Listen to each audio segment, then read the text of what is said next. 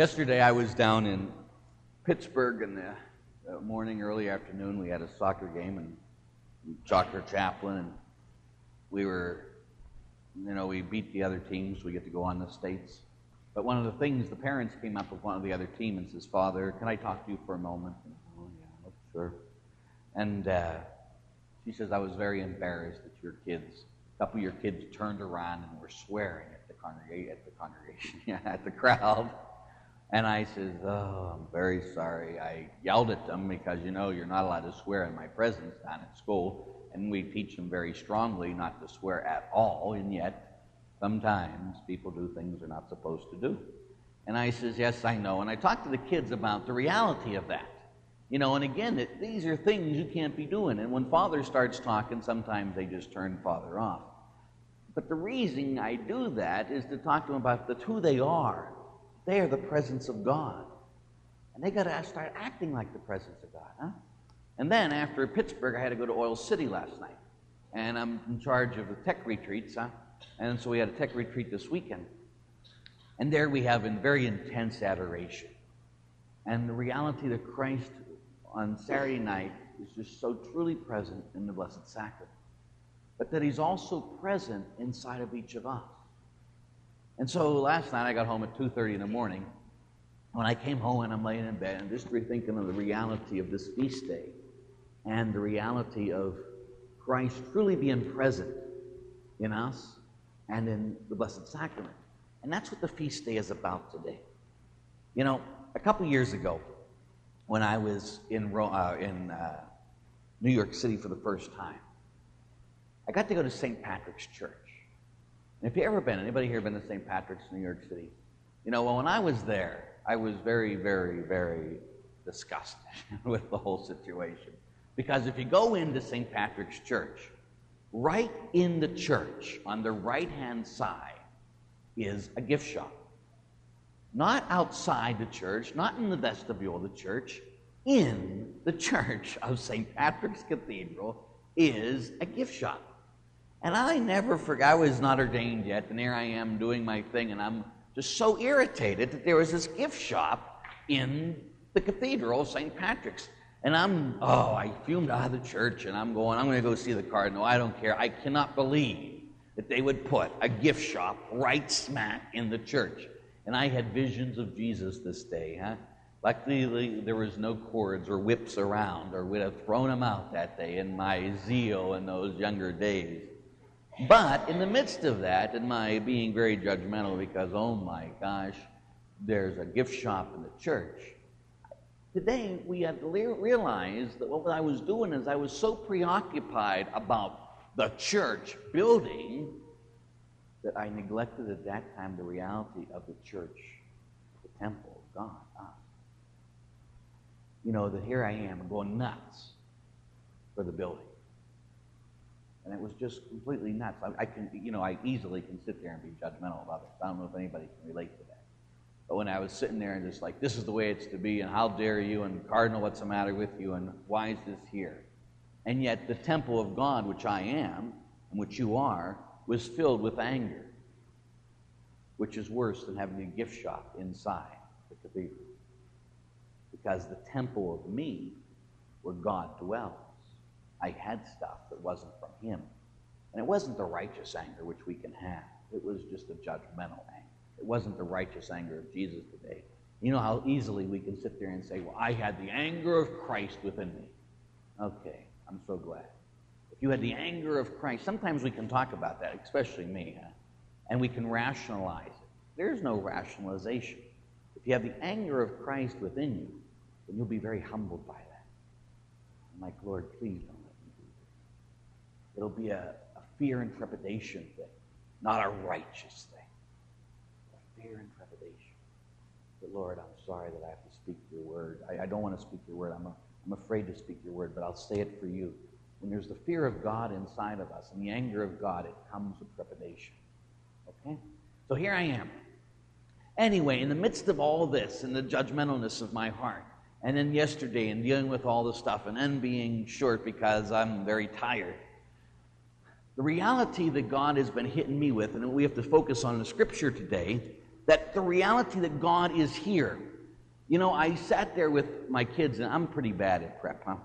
The poor kids that have to put up with me every day, and they're in my office.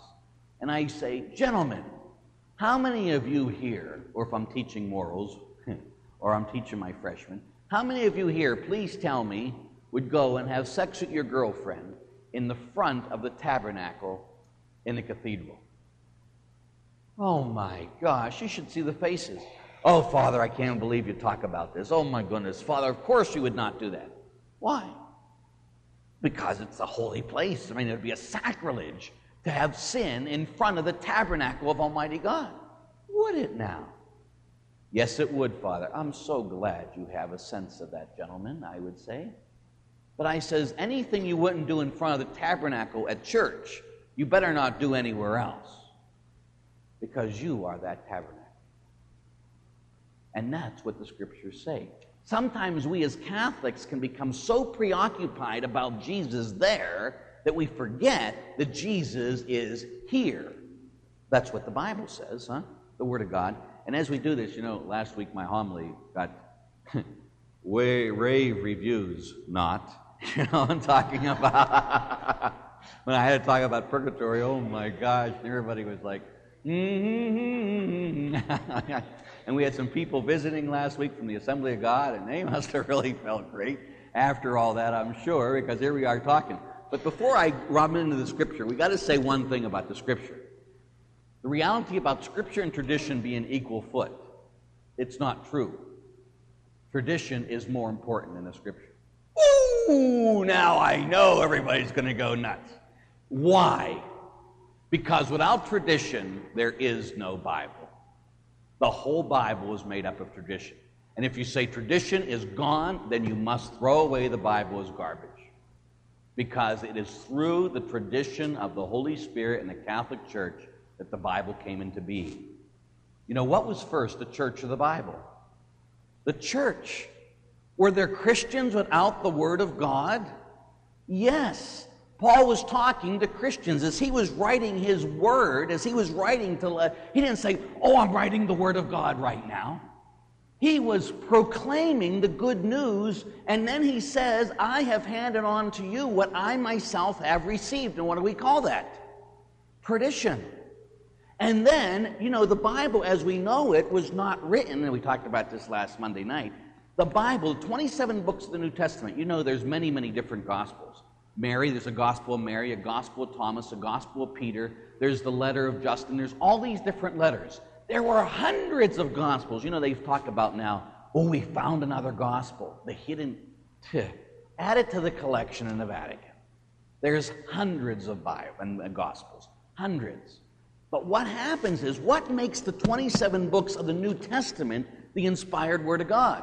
Who says that those 27 books of the New Testament are the inspired Word of God? Who said it? The church said it. In the year 390 AD in the Council of Rome, for 390 years, the church did not have the inspired Word of God. It was there, but they didn't know this was it, these 27 books. Can you imagine that? Now, we got to get that balance first before you're going to look at me at every time I say something and think I'm completely off the wall because it 100% does not agree with the Scripture. I can't find it exactly in the Bible. Well, again, you don't find the word Trinity anywhere in the Bible. Nowhere. And yet that's our core belief. And where do we get Trinity from? Tradition. So if you throw out tradition, you must throw away the whole Bible as garbage. You must. You cannot do it without it. Because it was the church who said, this is the Word of God. It was the church. And so if you throw out the church, you got to throw out the Bible too. There's no way out around it. Because if not, this did not just appear from the sky. We are not Mormons and believe that, you know, God came down and he wrote the book and then he handed it to him and says, okay, go ahead, go for it. Mormons believe that. The Catholic Church or the Christian Church does not. So when we talk about the Word of God, this is the fullness of revelation, yes. But it comes from the tradition of the church. And it's the Spirit of God who says, I have come and I've come to found the church on Peter, huh? You are Peter, and upon this rock I will build my church, not literary society. You know, he came to found a church. And the church wrote wrote the Bible, interprets the Bible, and brings forth the Bible by the power of the Holy Spirit. That's what we believe. And so we got to make sure that we're all on the same page with that. If not, you'll be sitting there coming up to me and saying, well, Father, the Bible says this. Okay, well, what's the tradition say? Well, I don't care what the tradition says. Then you must throw out the Bible, get rid of it right now. Okay, we all on the same page with that? Because if not, we're going to have problems for the rest of my time here, which might be limited. But anyway, here we go. This is it, huh? So, let's go now to the Bible, the Word of God. First, I want you to go to 2 Corinthians chapter 13. 2 Corinthians chapter 13. And we want to go to 5, verse 5. 2 Corinthians chapter 13, verse 5.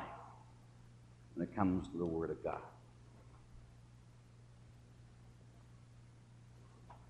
In 2 Corinthians chapter 13, verse 5, we see there's a test here to find out whether we're a Christian or not. Test yourselves to see whether you're living the life, living in faith, which means that you're a Christian. Examine yourself.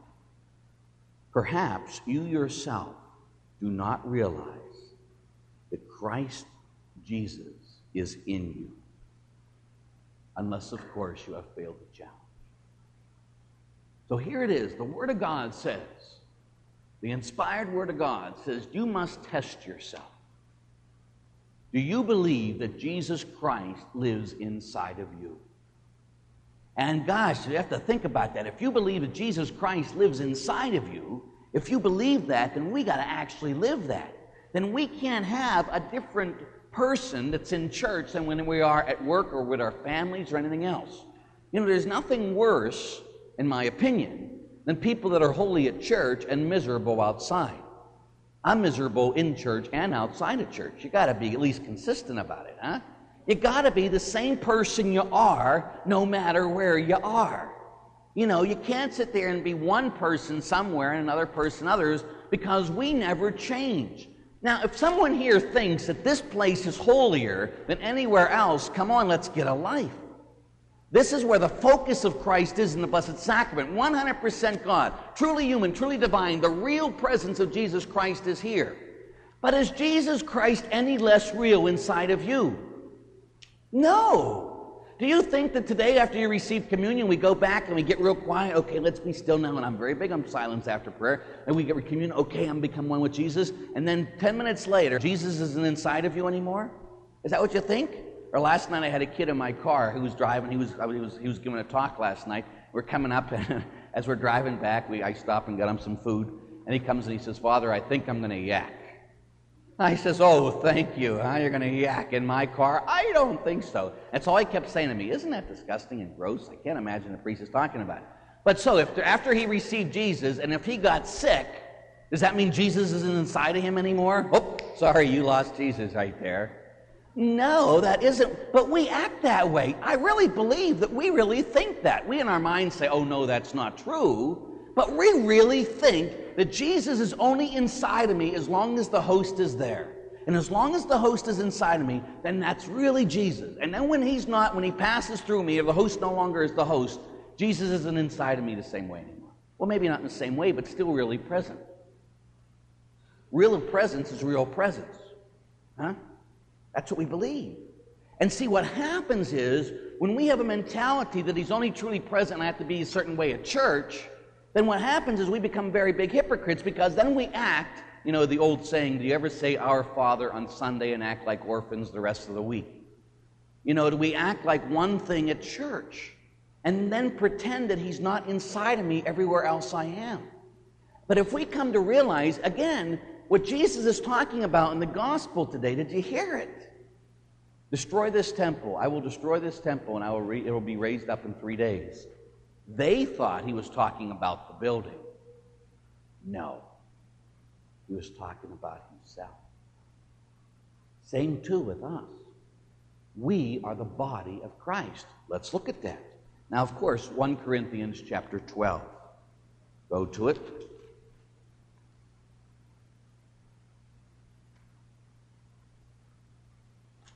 1 Corinthians chapter 12, verses 27 and following. Very clearly, the Word of God says, You then are the body of Christ, and every one of you is a member of it. You then are the body of Christ. You then are the body of Christ. No matter where you and I are, we are the body of Christ. It's that simple. Gosh, if we lived like that, could you imagine we'd all be saints? There'd be no way around it. Oh, I can't believe I just said that with God inside of me. Oh, I just can't imagine that. Well, imagine it. Let's go on. Let's go to 2 Corinthians 6:16, which we talked about today. 2 Corinthians 6:16 from the reading today. 2 Corinthians 6:16.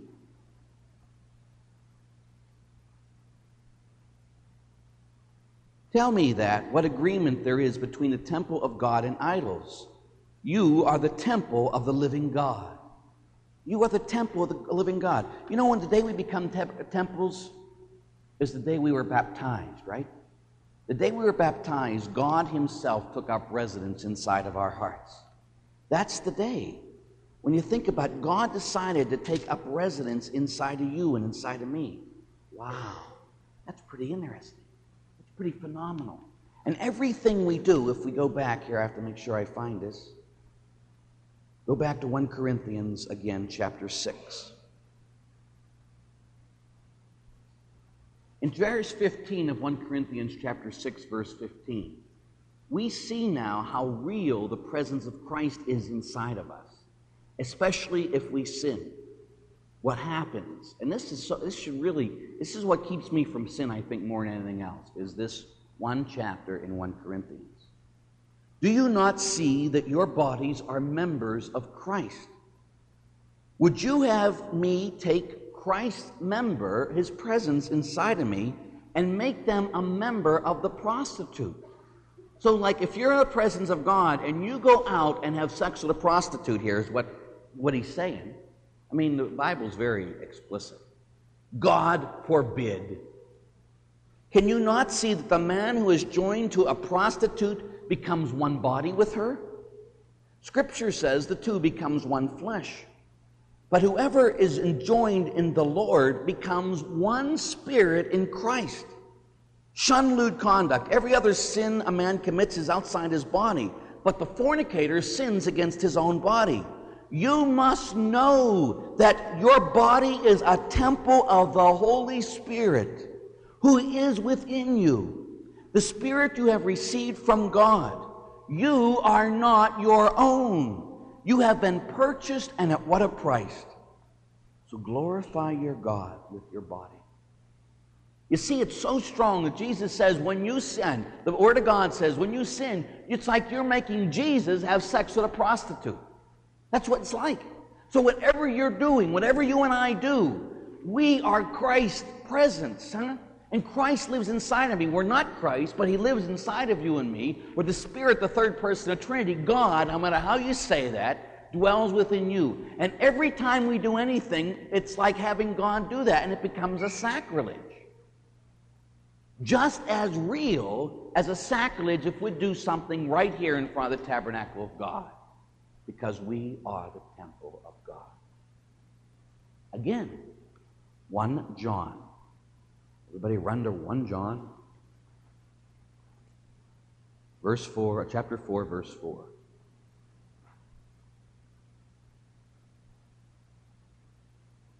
John chapter 4, verse 4. You are of God, you little ones, and thus you have conquered the false prophets. For there is a greater one within you than in the world. Greater is he that is in me than he that is in the world. Again, God dwells within you, and he dwells within me. We are temples of God. And if anything we need to reflect on today, it's that. We need to ask God for the grace to acknowledge and to know that God is inside my heart in reality. Can you pass the test? It says, do you believe that Jesus Christ lives inside? And if it's true, yes, I believe, then we must live it every moment of every day. Jesus is there. May each of you know his love today and forever. Amen.